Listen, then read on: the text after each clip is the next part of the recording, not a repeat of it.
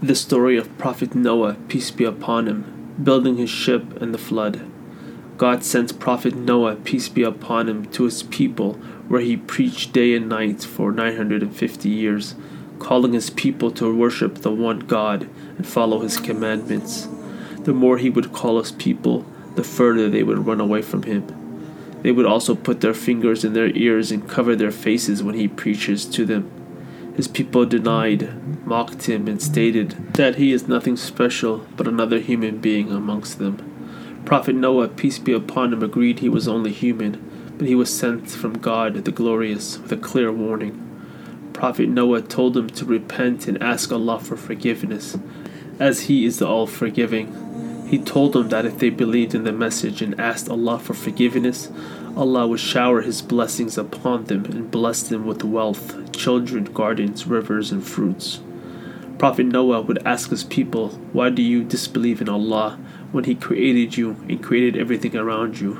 His people were disrespectful and arrogant.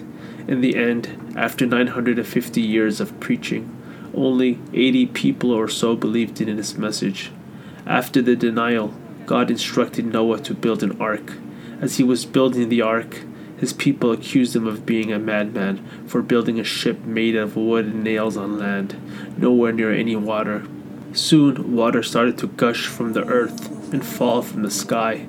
God instructed Prophet Noah to enter the ship with the ones that believed in the message. He also commanded Prophet Noah to take a male and female of every animal aboard with him. Then God caused a great flood, where water gushed from every crack on the earth, and rain fell from the skies like never before. Prophet Noah, peace be upon him, saw his son overwhelmed by the water. So he cried out to him, pleading him to board the ark with the believers and to leave the non-believers to their fate. However, his son was thinking in terms of this worldly life and did not rely on the trust in the word of God. He replied to his dad he would go to a mountain where the waves would not reach. Noah cried out to his son. His son refused. Then he was drowned with the disbelievers and Noah's wife, who also disbelieved. The flood had cleansed the earth of idol worshippers and disbelievers. Not a single person who had disbelieved in God remained on earth. The ship remains intact upon Mount Judy until today. God left it as a sign for us.